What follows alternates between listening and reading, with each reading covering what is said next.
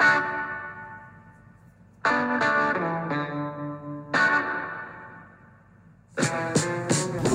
guest today is the author of Trading in a Nutshell, now on its 4th edition.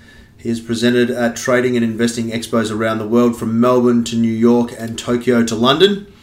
He has worked for many of the leading brokerage companies worldwide and has presented on the likes of CNBC and the former Sky Business. He is a fine proponent of technical analysis. Most importantly, I'm proud to call him my mentor, and I'm even prouder to call him my friend. Ladies and gentlemen, I give you Stuart McPhee. Welcome, Stuart. Chris, thank you very much. It's very kind of you to say all those things. Thank you. You're most welcome. That is, of course, a quick summary of your stats, as I like to call them, but I don't think it really tells your story. Can you please tell the listeners a little bit more about your journey, why you got involved in markets in the first place, and why you settled on technical analysis as your discipline of choice? Look, the second question is a great question. I think it is very important to, explain yourself when you choose a particular approach to analysing the markets. So I like that you've asked that question, so thank you. I'll get to that second. The first bit, it's hard to condense 25 years. I mean, you just spoken for 20 seconds on my trading journey, and it's hard to condense, 25 years into such a short introduction. But I think if we were to go back, the path is like many people, and that is, had some money, wanted to invest it, wanted to do something with it rather than just sitting in the bank account, and went to a financial planner, of all people, and the financial planner said, you're so young, you have the rest of the life ahead of you, you can take a lot of risk because of that, not as if you're about to retire, stocks would be a great option for you. And I've thought, stocks, like shares, I know about them, I know about shares in companies and ownership of companies. That's great. I'm more than happy to go with that. Look, first question, if I may, which ones do I buy? I know there's not one on the exchange, nor is there two or three, right? There's thousands. So and of course, she almost left me at that point. It was like, there you go, I've given you what you need to do. You now need to go and work out the rest. So there was certainly no guidance in what shares to buy. It was just go and buy shares. That's where you should put your money. And go, okay, well, that's what I'll do. Well, of course, that opened up a Pandora's box, just this can of worms of, hang on, there's 2,000 stocks on the exchange. Which ones do you pick? It's ridiculous. You can't buy all of them. And you need to pick a handful to buy, to invest. So it just presented a massive problem for me, where I thought I was almost back to square one. Even though I hadn't advanced that far at all, but I was really back to, well, now I've got a bigger problem ahead of me. The easy thing was working out where to put the money. It was now working out which stocks to buy. So that really opened my eyes to, how do people do this? People must face this dilemma every day. How do you go and find which stocks to buy, which to sell, which to avoid completely? Wow. And that's when, I really sort of got quite interested in the markets. So I tell you, the first thing that really got me very interested was I actually bought, this financial planner meeting took place in a bank. And can you believe I bought shares in that bank? Because for the only reason that I was sitting in that bank, and there was a sense of comfort of knowing, well, this is an established bank, they've been around for a long time, I may as well go and buy shares in them. Why? Because I had this meeting, of all things, I had this meeting in this bank. And everyone would know this bank very, very well. They're one of the big four banks. And I bought shares in them. Well, now that I've bought shares in this bank, I'm now incredibly interested in financial markets and the stock exchange, because now I have money at risk. And now I have money in these shares, and I'm now very closely following the price moving up and down. Well, now that raises another question. Why does that price move up and down? Why is it moving every second? What's doing this? What's all these orders that are going through every day when I see millions of shares changing hands? Why are they selling all these shares? I just bought them.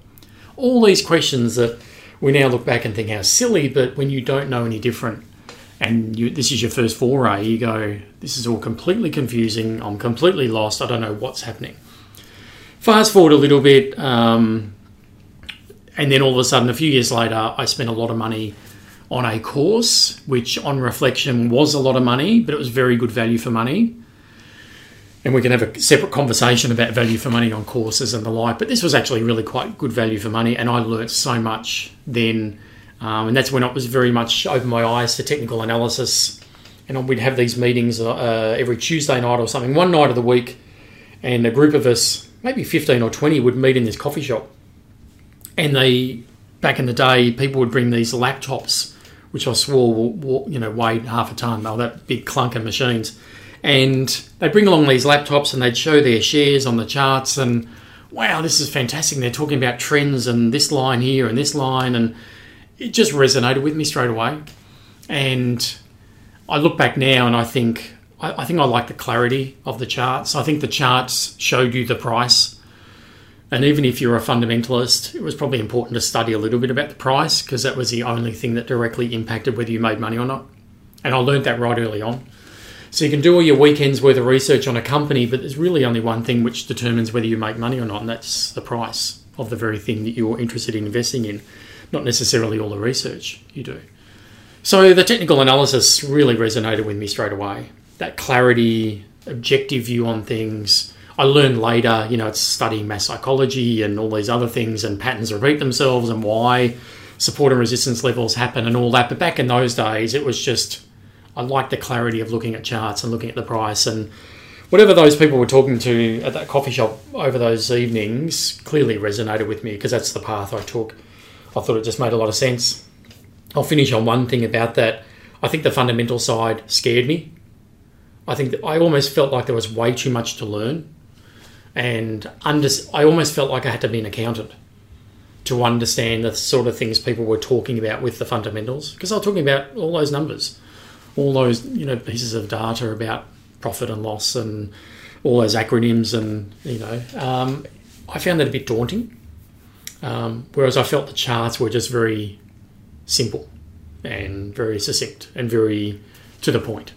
I think that's probably what resonated with me the most. Anyway, there's a abbreviated version of back in the early days anyway, what got me interested and what got me into technical analysis. Thank you. There is another step there that I just wanted to touch on. Your history, your story. Our listeners might not know that you were in the army. It's something that you've never made a secret of. I think you're one of the youngest graduates from Duntroon, if I'm not mistaken, if I've done my research correctly, which I'm pretty sure I have. Don't be embarrassed about it. It's something to be proud of. But one word that you didn't mention there was discipline. But it sounds like that you were attracted to the discipline and the rules that technical analysis provided. Is that a fair assumption? And then I've got another follow-up question for you once you've answered that. Very good question, and well done on your research. Yes, rules appeal to me. If you were to ask me what's one of my weaknesses as a person, as a man, as an individual, I would say often I see too many things as black and white. That's just, I think, a weakness that I have. I'm very black and white. But with the rules and with trading, I think that actually has worked for me. And that is, if I see a stock that doesn't meet my criterion, I don't care what else is happening and how much it's been recommended by people and how much they're talking about it. If it doesn't meet my criterion, I'm that black and white where I say, I'm sorry. I'm not taking any further interest. So I think from a rules standpoint, being black and white has actually really quite helped me. If we apply it to sports, just briefly, as a kid, I was a referee at basketball. I loved learning about the rules. I loved learning about what you could do on a basketball court and what you couldn't do. It actually helped me become a better player, because I knew what I could do that other players probably didn't know. I loved the rules. I loved abiding by a set of conditions. I'm now a golf referee. I love the rules, and I referee at events. And I just love the idea of knowing what those rules are, and I think it makes me a better golfer. Not that it's helped me a huge amount, but I think it helps a little bit. So you go back to the discipline. Yeah, I think I've always been comfortable with rules.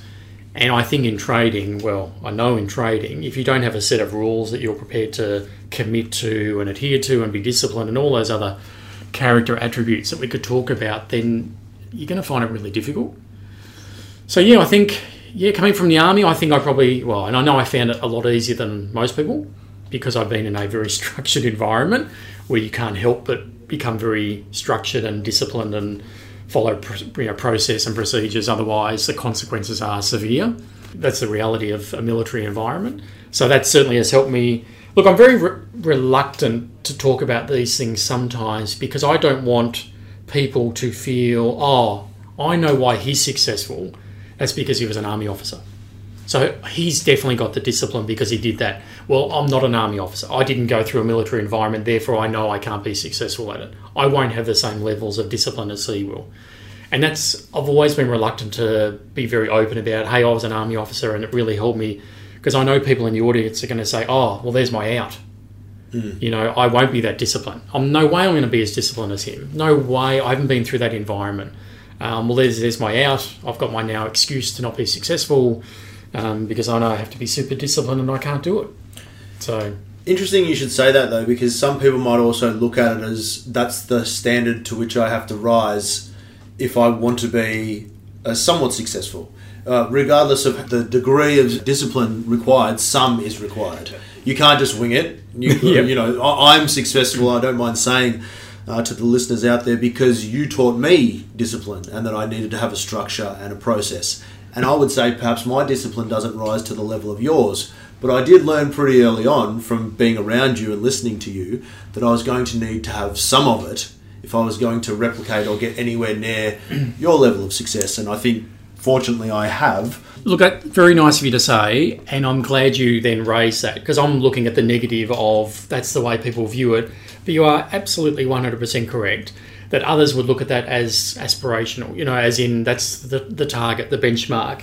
And I am capable of reaching that, but I've got to reach it and I've got to do work too. And we could talk about discipline and, you know, the things that I help people with and how to build that discipline. But no, that's fantastic you raise that. It's the positive view on it, and that is perhaps that's the standard.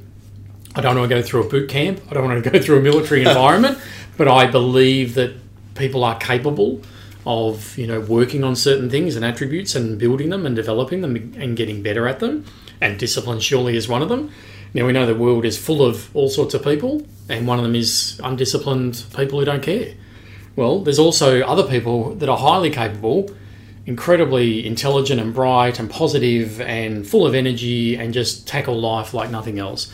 And yeah, they're more than capable. And there's the in-betweens as well. So yeah, that's a great way of looking at it. If that's the target, if that's the benchmark, then and that allows people to aspire to something, then that's fantastic. Yeah, and that's a positive. So I'm glad you've raised that.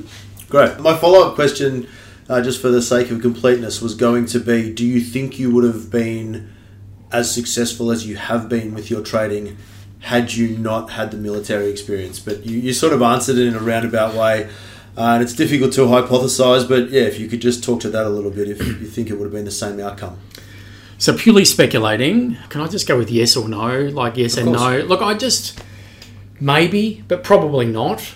But I think I had it in me. From an early day before I went to Duntroon, you know, I was a basketball referee. I learned about rules. It resonated with me. I loved, you know, when I did my rules course in golf, there's probably 30 in that course over 2 days. I really do believe I actually asked more questions than everybody else put together. That's how much I appreciate rules and how much I value learning about, you know, what's right and what's not right. So would I have been the same? Maybe not. Maybe it was within me. I just needed another environment to get it out of me. You know, I did an interview not so long ago and someone asked about, you know, risk, and I said how I think sometimes with managing risk you have to feel it to fully appreciate it and believe it and do something about it. And it's only when you physically feel it, whether it be churning in the stomach or the heart beating faster or lying awake at night because you've taken on way too much risk and you can't sleep, then you feel it and you go, oh, now I appreciate why managing risk is so important. And now I know why Stuart said that thing 500 times. But when he said it 500 times, it didn't mean anything to me. I just go, yeah, that makes sense. But they didn't do anything about it. And now they've lived through it and they've had all those physical feelings and felt awful and go, wow, this is way too risky, or I'm not managing risk very well. Then they appreciate it. So maybe I may have gone through a sequence of events where I've gone, wow, discipline is much more important than I thought, you know, and I may have got to that level or something close. Yeah, I don't know. I know it's helped. Don't get me wrong. Yeah, I know it's helped. We provided a nice segue there. If you could tell the shower story, please. And this is a PG-13 story. No one needs to bleep anything out. Where have you got this out? The shower story. You told this at a workshop that I attended. Okay, all right. Now, just on that, just before we dive into the shower story, do you remember the first time I sat in an audience of yours? And do you remember what happened? I think this is a funny story, just as an aside. Okay, but can I answer the shower story first? You can. All right, and then we'll get back to whatever that... I'm fairly sure, I think I've only told one shower story in my life, was when I lost all that money after the NASDAQ crashed, and at the time, I'd built up my account to the equivalent of a house, and we'd even seen an accountant about drawing down on something and putting a deposit on a house. Or we'd even got to that level because I'd done so well making all this money. And as I'm quite open to admit that, I was buying something in the morning and selling it 5 minutes before the close, and I'd made money. And for a small part of me thought I was a genius. And I'd go home to my wife and said, I made X dollars today. And she'd go, how'd you do that? And I said, I don't know, I just bought something in the morning and I sold it 5 minutes before the close. Well, of course, all of that came tumbling down. And it hit me, figuratively, like a ton of bricks. I felt like I'd been hit by a bus doing 60 kilometres an hour. It absolutely rocked me.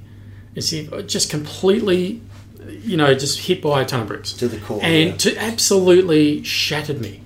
And the bit in the shower was, I still vividly remember times how I was processing all that and mentally dealing with it. And one of them was being in the shower, almost physically vomiting or being sick because it absolutely grabbed me physically. And, people now, people I'm sure would have dealt with that very differently and brushed it aside or laughed it off. Maybe not laughed it off, but you know what I mean? Just dealt with it differently. But it absolutely shattered me. Shattered me completely. And any sense of confidence I'd got in the last 12 months, probably a little bit poorly based. It wasn't on great skill. It was more just market environment. Anything I'd built up over that time, gone. Let's say down the drain, Yeah. Absolutely physically belted me as if I'd been hit by a bus. Yeah. That's how it physically affected me, is wanting to throw up and just physically, it was awful. And that's the shower story was... No, I think it's sorry to cut across, I think it's a great story because I know the level of success that you've had since, obviously writing your book and a successful trader and doing all those things that we talked about in your stats, but it was born out of pain. Yes. It wasn't born out of, you just walked into this and started gliding through and making money and being a success. It was born out of pain. And one of the things that you said, I think last time I heard you tell that story, was that was part of the thing that made you decide, I'm not going through this again. I will not experience that again. As long as I'm doing this, I'm not going to have that happen again. Right. And that was the thing that inspired you to go on the journey that you went on. Yeah, you're spot on. Two things I'll say. Number one, that wasn't the worst bit of that experience. The worst bit was telling my wife. Yeah. That was the worst bit. Now, I couldn't have asked for a better response from her. Incredibly supportive. It could have gone a lot of different ways, and I couldn't have asked for a better response from her. But that was the worst bit. Just literally fronting up to my wife and admitting that. And what happened then was the next few months I tried to make it all back because I had made all this money, lost it all, then tried to make it back and lost more money, and I had to tell my wife again. Well, then, of course, I've absolutely bottomed out. Nothing in the account, nothing in savings, nothing I could just grab my hand of to put into account to try to trade again. It was just gone. So this is an incredibly pivotal moment in my trading journey. Was at that point, having bottomed out, I could have just walked away and never looked at the ASX or any other financial market ever again in my life. Would have been really easy. And had I not made the money I'd made in the last 12 months, that's probably exactly what I would have done. However, I had made money and I had seen it was possible. I just, as you said, I knew I had to do things a bit differently to the way I was doing it. And the whole idea of having trailing exits popped in because I really didn't have that. It was just everything was going up. So the whole idea of having trailing exits really wasn't an issue because everything just kept going up. So, I knew I had to do things differently. And I'm also very open about this when I present to people, is I know there's people in that audience, I'm sure there's people in the audience listening right now who are skeptical about whether you can actually make money consistently from trading. And I've always believed skepticism is very healthy. It's a very good thing we have in us. And I think we have it here with this endeavour, and that is people sitting there thinking, I'm not convinced that you can actually do this. I might get one trade that makes money, but I'm not interested in one trade. I'm after consistency and doing this for a long time, and I'm not convinced it's possible. And I had been convinced. And I think that was a massive turning point. I didn't probably appreciate it at the time of how significant an event that was. I had been convinced, so I didn't walk away. I knew, no, this is something I really, really want to do, and I think I can make this work. I just need to do things a lot differently to what I've just done the last 12 months in giving all that money back and going through that horrible emotional roller coaster that I went through, and being almost physically sick in the shower and fronting my wife and all that. So, yeah, I knew I had to do things differently. I knew I was capable of doing that, and I didn't walk away because I've been convinced. So I think that was really important. So interesting you should talk about believing, Stuart, and convincing people that you can make a good return out of trading, and it can be something that you do successfully long term. I must admit, I didn't believe it when I first started. I didn't believe it probably until I saw you do it, and then using your techniques in the business that I was working with at the time, and that being successful, then I started to believe it. But it leads me to one of the questions that I wanted to ask you, and this is something that we've spoken about before, is when did you really start to believe that it could be something that you would do long term? When did you feel as though you had it? It's like when you believe you've mastered golf and then you come back and have the worst round in 5 years.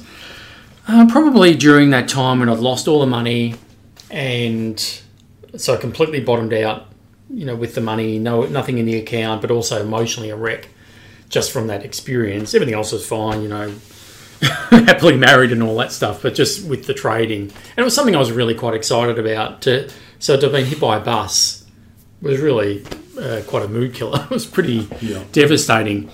It was that time afterwards, probably the next year or 2 or 3, where I've literally gone back to work and done a lot of testing, which I hadn't done a lot of previously.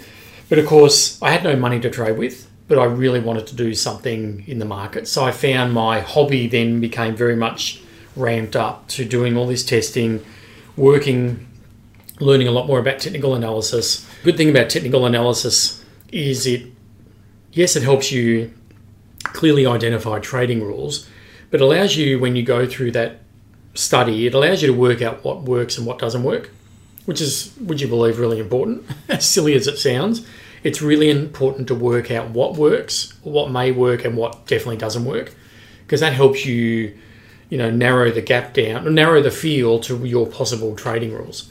And it was that time afterwards. Did it click?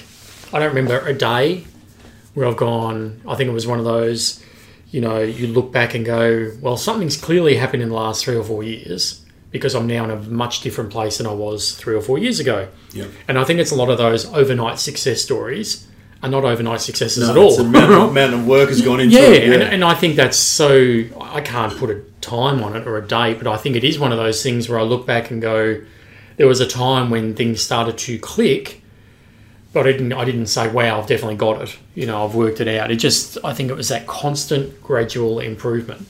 And I think that's what we try to strive for in a lot of things, that constant gradual improvement. And I think that's what I tried to do with this. And the back testing was a part of that. Learning about technical analysis was a part of that. At that time, I started doing a lot of coaching because I didn't have any money to trade with. I'd had a lot of trading experience, and I sought out individual coaching clients one-on-one. I drove to their homes in Melbourne and sat right next to them. I needed to get money from something because I wasn't trading, but I had something to offer. Well, all of a sudden, I didn't tell them this at the time, but my clients were teaching me things. Yeah. So it was all part of the journey of, I just picked up one more thing from that person and I still vividly remember my very first ever coaching client, a guy who rang me out of the blue and said, he actually gave me the idea to actually go and help people. He said, I've heard you, blah, blah, blah. I knew him from a traders group, or he knew me from a traders group. And he said, I heard, blah, blah, blah. Do you reckon you could help me with this? I'm going, yeah. He said, I'll pay you and everything. I'm going, yes. Definitely can now, yeah. Exactly. And that's where it all started. And I, told my wife, and she said, maybe you need to do that with a few more people. And I didn't have any money to trade with. My account was effectively empty. So I had to do something. And so all of a sudden, I'm still very much immersed in trading and the markets. I'm doing my own stuff and testing and the like. All of a sudden now I'm going meeting people. And people who are older than me, who have had experience in the markets. I was definitely helping them, and it might have been software related or something. But they were, in their own little ways, helping me as well. And it was all part of the journey. I don't think there was a moment. I don't think it was an overnight success sort of story. It was just, over those next 5 years, I think were very, very formative, like really important. Yeah, and I think that's what we've discussed in the past. That's sort of what I was getting to, is it wasn't until about 5 years in, we've got to circle back to the story of the first time that I attended one of your workshops. But that was sort of the first foray into trading and technical analysis and me learning. And I didn't even go out of the way. Again, it was because we were working for the same company to learn about technical analysis. And I reckon about 5 years after that was when it started coming together.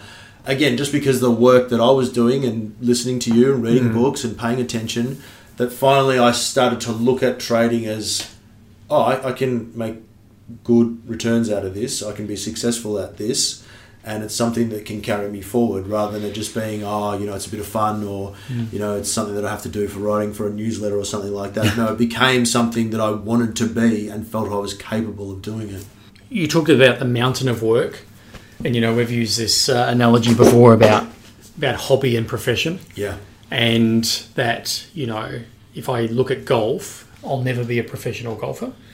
I play twice a week regularly, but I have a decent handicap. I play pretty well, and I have some good rounds and not so good rounds. But I certainly can play better than someone who plays once every year, because I play twice a week. Yeah. But I'll never be a professional because I don't put in the amount of time and effort required to get to that elite level. Although the ship's probably sailed on that anyway, but you know what I mean. Like it simply comes down to the commitment, both physically but emotionally as well, to an endeavour. And for a lot of people, trading is just a hobby. Yeah. And therefore, they enjoy it. Probably don't make a lot of money out of it. In fact, it probably costs them money. Takes up a bit of their time, but there's an interest there, and they enjoy it. They enjoy meeting people at traders groups and the like, but it may not become a profession for them. So they need to. Sorry to cut across. Was it you who said a hobby will cost you money and a profession will make you money when talking about trading? Am I getting that from you, or is that something? No, probably someone. Look, okay. It's probably very similar to what I'm saying. I don't think I've used that exact phrase, but that's pretty much, a hobby generally will probably cost you money. Yeah. But you'll enjoy it. It's an interest, like any hobby. Flying, model aircraft. It costs you money, but you love doing it. Yeah. And you really enjoy it. And you learn something every time, maybe when you fly it or something, but you don't make any money from it. For me, trading for too many people is a hobby because of all those things I've just described. But being a hobby, it means they won't actually make significant gains and be incredibly profitable and perhaps turn into what they could call a full-time, professional deriving an income from trading, because they don't take that, what is really quite a significant step, to really committing everything you have. In fact, their entire heart and body and everything into a particular endeavour and to become the best they can. They just probably won't do that. Yeah. We are making this sound as though you sit at the screens 16 hours a day. You've got CNBC running in the background, the ticker across the bottom, constantly paying attention to prices, that this consumes your entire being. Let's dispel that. Let's talk about, the fact that there is a lot of work to be done up front, but now what your lifestyle looks like, because I think it's important for people listening to understand where you can get to with your trading and how powerful it's become for you in terms of the time you dedicate each week. Well, you've seen me smile when you said that, because I don't stare at a screen for anything remotely close to 16 hours a day. In fact, I really don't even look at it for an hour a day. So I think people have this idea that being a full-time trader means sitting at this. And you know what? I was one of those. Years ago when I was thinking about this, I thought I'd be sitting in front of a screen all day. That would be my full-time. Well, full-time means you do it for a working day, right? So full-time trader. And people still think that, and that's fair enough. And you can trade that way. You can sit at a screen for 8-10 hours a day and pick off things and speculate and be quite short term. You can do that, but you absolutely don't have to do that. And I don't think that's ever appealed to me. And I don't think the idea of staring at a screen, looking at numbers all day and having numbers flash, green and red, and that's never appealed to me. Nor has the very speculative, perhaps very short term, perhaps a little bit higher risk nature of that style of trading has never appealed to me. So trading doesn't take up a huge amount of my time, but you're right, you can't ignore the fact that it takes a lot of work to put yourself in that position where the point where trading can become almost effortless and certainly doesn't demand a lot of your time, but there's a lot of effort. And you're right, back in the first edition of my book, So it's now 20 years ago. I think I wrote the analogy of a marathon runner and someone who runs a marathon in 2:10, and you go, what an incredible effort. And that marathon runner would probably say, no, that was effortless. That was nothing for me to run that marathon in 2:10. And you go, what are you talking about? You can hardly breathe when you're finished. But it's effortless compared to the effort that's been put in prior to that day to put himself in a position to run a marathon in 2:10. Right? It's almost nothing compared to the effort that's been put in. And I think you can say that with a lot of endeavours, and trading is one of them. All that work I've done over the years, and the emotional pain and being sick in the shower. Never thought I'd talk about that as much as we have. But all those things getting to this position now makes the process just a lot more streamlined and efficient. And I firmly believe in following a sequence, a logical step-by-step process in your trading. The trading process become streamlined, become efficient, just work through that process every day or every 4 hours or whatever you need to do every week for my superannuation fund, as it turns out. It should be, I think, for a lot of people, it can be like that. For me, it works perfectly for me because of all the other things I do outside of the markets with different organisations. So, look, you can do that, but I couldn't think of too many things worse than staring at a screen for 12 hours a day looking at numbers flash, green and red. Yeah, that's just my personal preference. No, it's powerful stuff, and I think it's critically important. Just circling back to, again, me being in the audience and as well as being a great trader, the things you say do have an impact. So another thing you just said was you couldn't think of anything worse than sitting in front of the screens all day, and there's power in that, and that's something that you've said before. But I think it's important for people to understand that they don't have to be hogtied to a computer screen. That's the beauty of trading. It can almost be whatever you want it to be. Like you say, it can be full-time, or you can do your 15 minutes a day or whatever it is, and then you can go and dedicate yourself to other activities. Spot on. But again, we'll break it up a little bit. Pivoting back to me being in the audience the first time that I listened to you, do you remember what happened? I think I do, but I'd rather you say it. Okay, so we were both working for the same company. I was very young, and I have written about this story in the newsletter before, where I was sitting in the audience and I had a hooded jumper on. And at one of the first recesses, the break-up, you came up to me and said something like, are you even listening to what I'm saying? Because you thought I had the hooded jumper on and I had my headphones in. And little did you know, you're laughing now, but little did you know I was hanging off every word. And little also did you know that the next time that you came into the offices that we were sharing, I was going to pepper you with questions and probably not leave you alone for the next 6 months. So I just thought that was a funny story that would break things up. I think that hood thing was white, and it had like the drawstring for the hood bits to pull it tighter. Correct. And that was hanging down on your sort of the front of your chest. Yep. And I thought it was headphones. Yeah, this clown's not even paying attention. Why did he turn up? I couldn't have said it better myself. That's exactly what I thought. No, very interesting though. Like I said, little did you realise that, I was hanging off every word, and that's why I remember a lot of things that you've said and the shower story, and there's a lot of power in those stories. So it's good that we can share them with the audience as you chuckle away. Let's move along though. So I do have some more questions that I wanted to ask you. Here's a really important one that I want to get your take on. How do you feel about rewarding yourself when you do have some success? How important is that to you? It is pretty important. And I think we can do this, it's a very individual thing. I think you need to pat yourself on the back every now and again. We don't get a lot of recognition in life. And when, trading can be one of the most solitary endeavours you'll ever come across. Yeah. And I'm reading as I get older, I'm reading the importance of social interaction and how important it is to maintain those connections and be with people and the like. And trading can be a very solitary endeavour. And so rewarding yourself, where do you get that recognition from? Yeah. If you have a really good week in the markets, where's the team you go and high five? Sure. Don't run down the hallway in the office and high fiving everyone. There's not that balloons and cake for lunchtime on Friday. You just don't have that environment. So I'm a big believer in patting yourself on the back.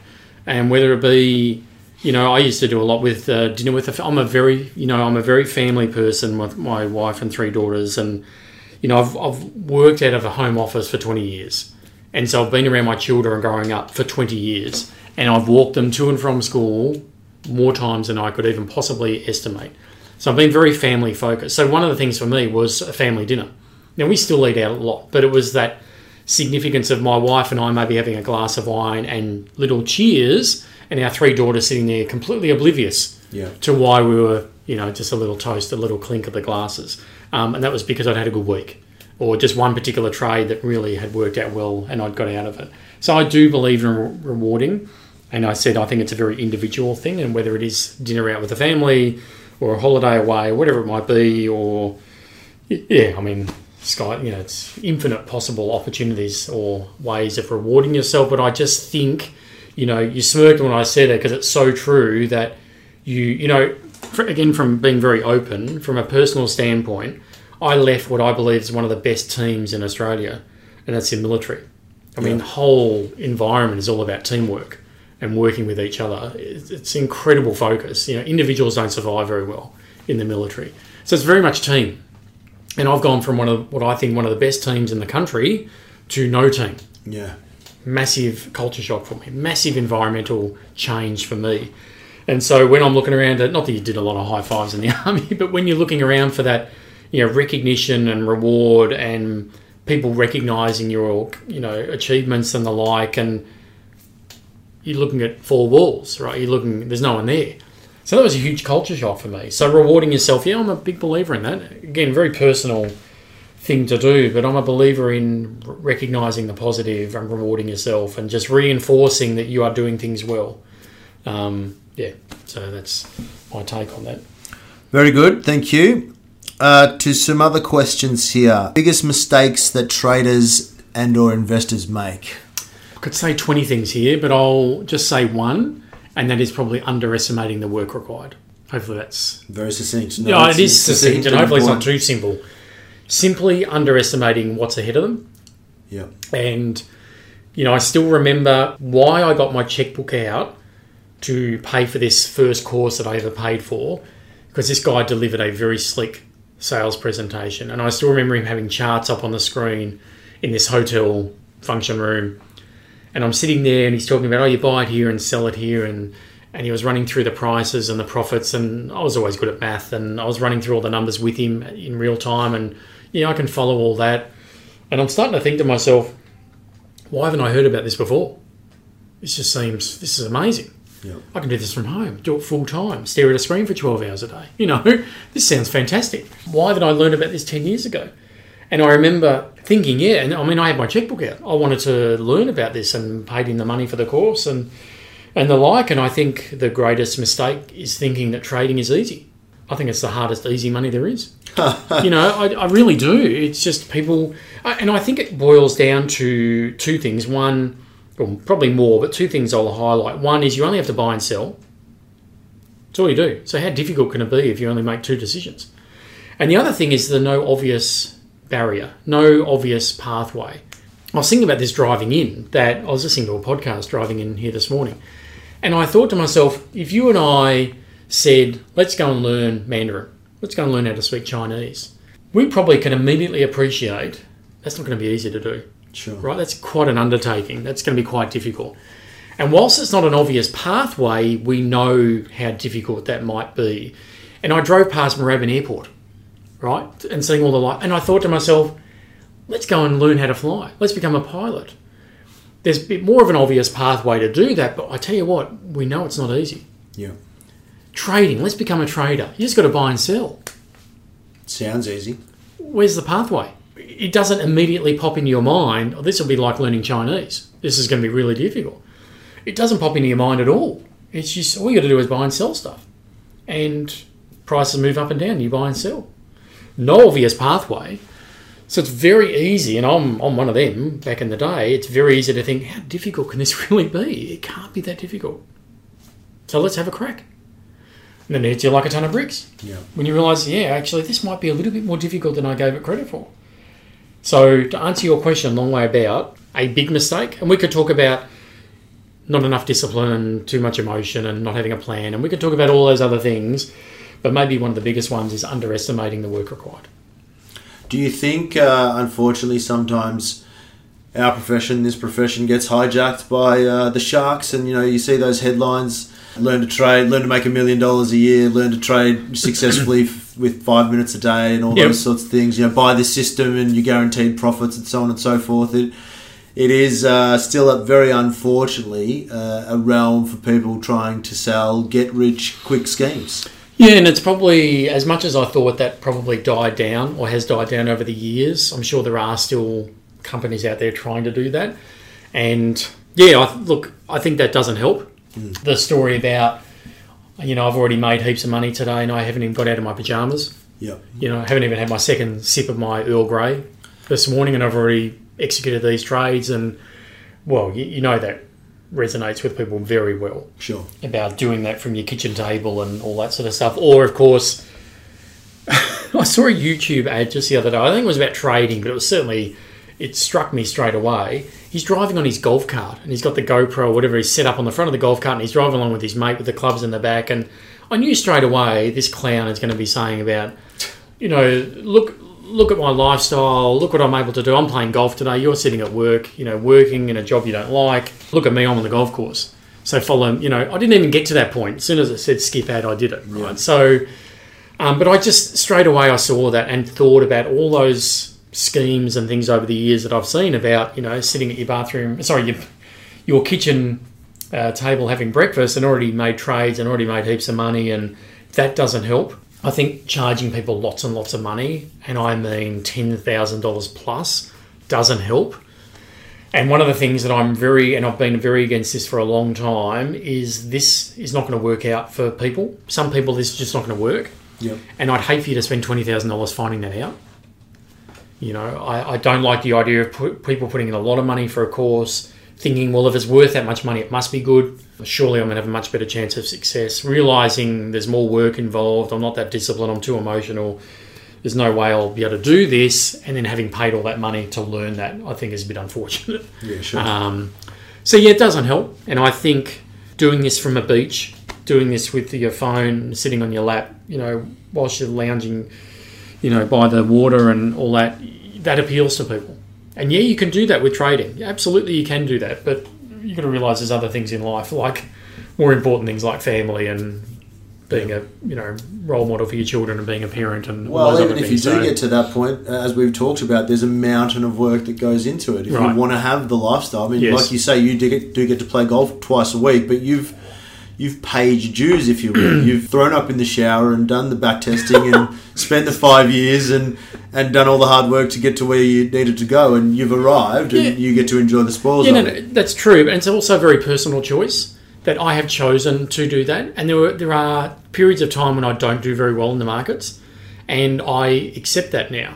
Yep. Whereas if you have a paid job, regular, secure, you could have a pretty ordinary month or whatever, and guess what? The paycheck arrives, Sure. And I've adopted a particular lifestyle where I don't have that guarantee, but I have been able to be involved with my children's schools, going on camps and doing all those sort of things and walking them to and from school until they got too old where they weren't interested in doing that.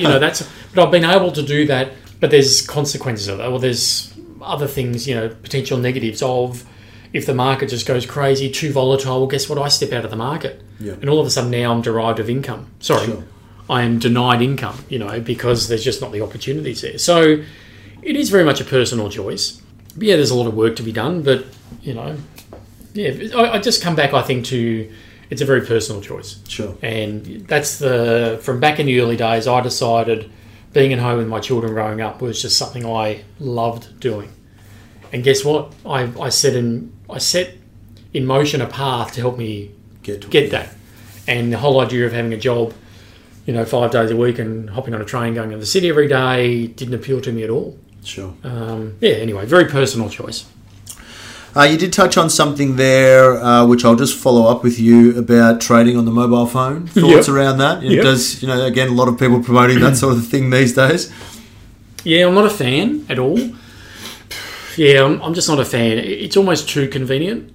And, I've done a lot of work in Singapore, and they're probably more on their phones than anybody. You stand on the train of a morning and everybody's on their phones. Probably the same here as well, but it's just very obvious there. And there was a massive push at the time about trading on your mobile. I remember years ago, trading on your mobile, and then the convenience of doing that. And it scares me a little bit because I think you can be almost too impulsive. Gambling. I mean, yeah, it is. It can be that. And to me, good trading is not being on the train going to work, punting the lights out. A little bit, and being a little bit too... what's the word I'm looking for? Well, it almost sort of promotes, I've got a 15-minute train ride. Yes. How much money can I make in the next 15 minutes? Potentially. Punting these speculative a little bit too sticks. impulsive. Yeah. A little bit, and I don't think that's what good trading is. Sure. I mean, even looking at a chart, I don't want to look at a chart that's only 4 inches wide. Or 5 inches wide. I want to look at one that's 20 plus inches with all the data that you want to see. All that, and very clear. And I don't want to look at something that I don't want to be that impulsive where I could make a bit of money in the next 10 minutes. Or look at this. I'll just trade it because I can do it right there on my phone. I've been a huge opponent of trading on the mobile, but again, it's very much a personal choice. I just have reservations about it being too easy. Yeah. To be literally, hey, I'm 5 minutes early for my meeting, because everyone's on their phones all the time when they're flicking through that social media or this one, they open up the trading platform. And sure enough, they see an opportunity. They see something. They may even have a trade open and think, I better do something about this. Whereas their best course of action is to leave it alone and let the trading plan take care of it. But no, they're watching it right. So, I just don't like it. Too impulsive. It's almost too accessible. And I think good trading is just a little bit more structured, a little bit more boring, and just being in the same environment and looking at big charts and being a little bit more process-driven rather than too impulsive. That's my take on mobile trading. As convenient as it is, I don't think it's necessarily a good thing. This next question we could talk about for hours. It could almost be a separate podcast. Technical or fundamental analysis or both? The short answer. Because again, we could be. I'll set you up nicely there. I thank you for saying that. Look, I think you could make a very strong argument for a combination of both. You make an incredibly strong, probably the most compelling argument for both. I think if you're going to be a fundamentalist, I think ignoring the price is not a good thing. I said it earlier that the price is the ultimate litmus test. It's the ultimate indicator of whether you're going to make money or not, because that's the thing that determines it, and nothing else does. Nothing in the financials directly impacts the price. Your opinion certainly doesn't. Any research you did over the weekend doesn't. So even if you are purely a fundamentalist, I think having some regard for the price is really, really important. And there are many things that happen with price that you just can't logically explain, but you don't have to. And I think fundamentalists try to sometimes.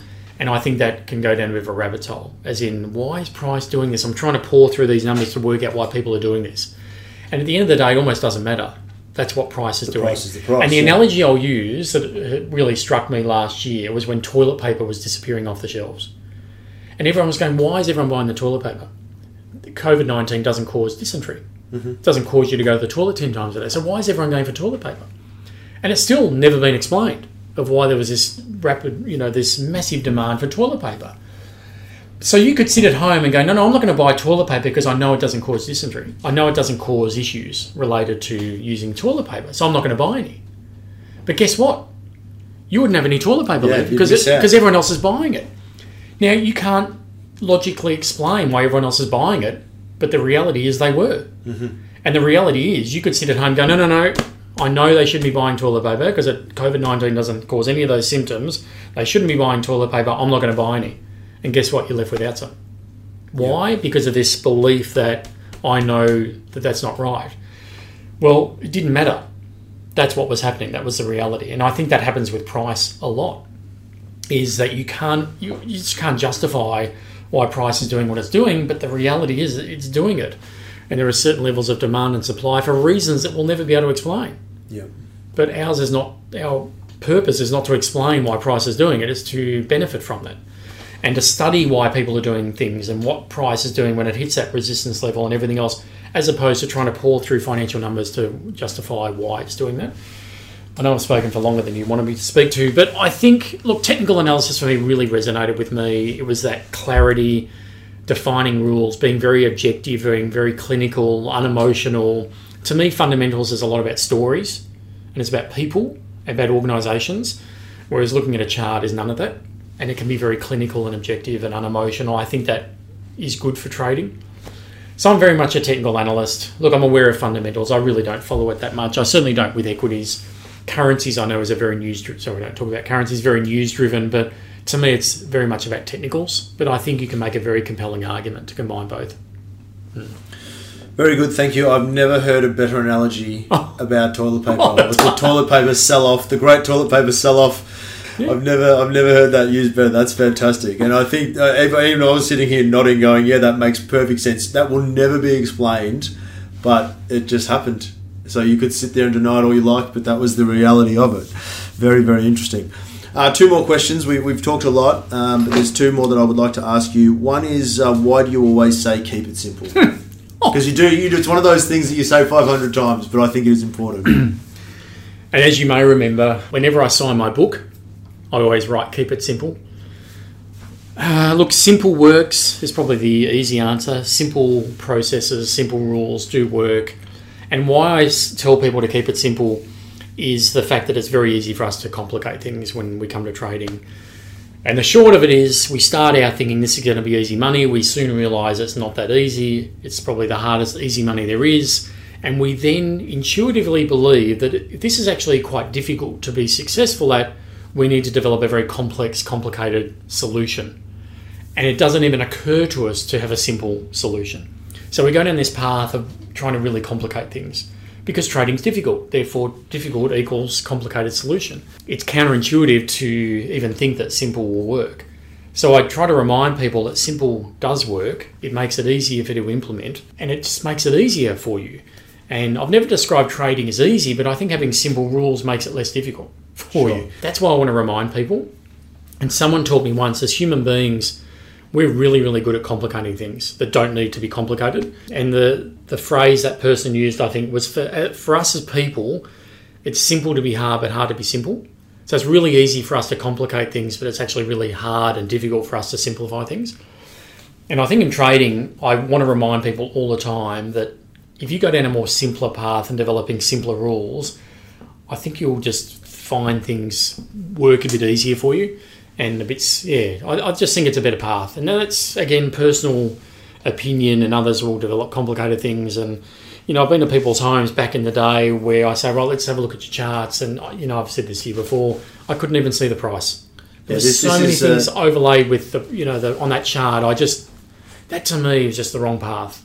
Just way too complex. Yeah, that is one of my favourite stories, and I'm glad you told it. That one about you. There were so many indicators on the screen, and I've written about it in the newsletter as well, that you literally couldn't actually see what the price of the underlying asset was doing. And the comment that you made, I think, to the person that you were coaching was like, how can you ever expect to make a buying and selling decision when you can't even see the price of the thing that you want to buy and sell? It just struck me as having so many things on it. It just really stood out as having so many things on the chart. Yeah. I just couldn't believe it. Yeah. And wow, I'd love to hear the story for the next 10 minutes of, how you come to your decision. And it's like, it's this has to do this, and this line has to go above that, and this has to be more than 58 degrees, and that then changes to yellow. And then, if the stock begins with a letter beginning with M or lower in the alphabet, it does all that. If it's raining outside, all that. If there's a bird singing out the trees. We could keep going and get silly, but it almost got to that point of there's so many conditions. I'm going, wow, this is... And then the exceptions to those rules, like you were just talking about. Let me give you exceptions 1 through 7. Yeah. In 27 parts. It just...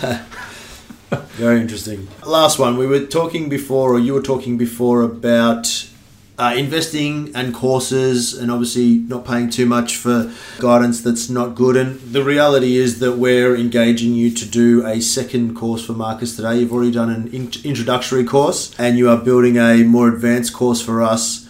It certainly won't be the $10,000 that you were talking about, but just broad strokes, can you let the people know a little bit about what you're trying to deliver in building this course for us? Sure, thank you.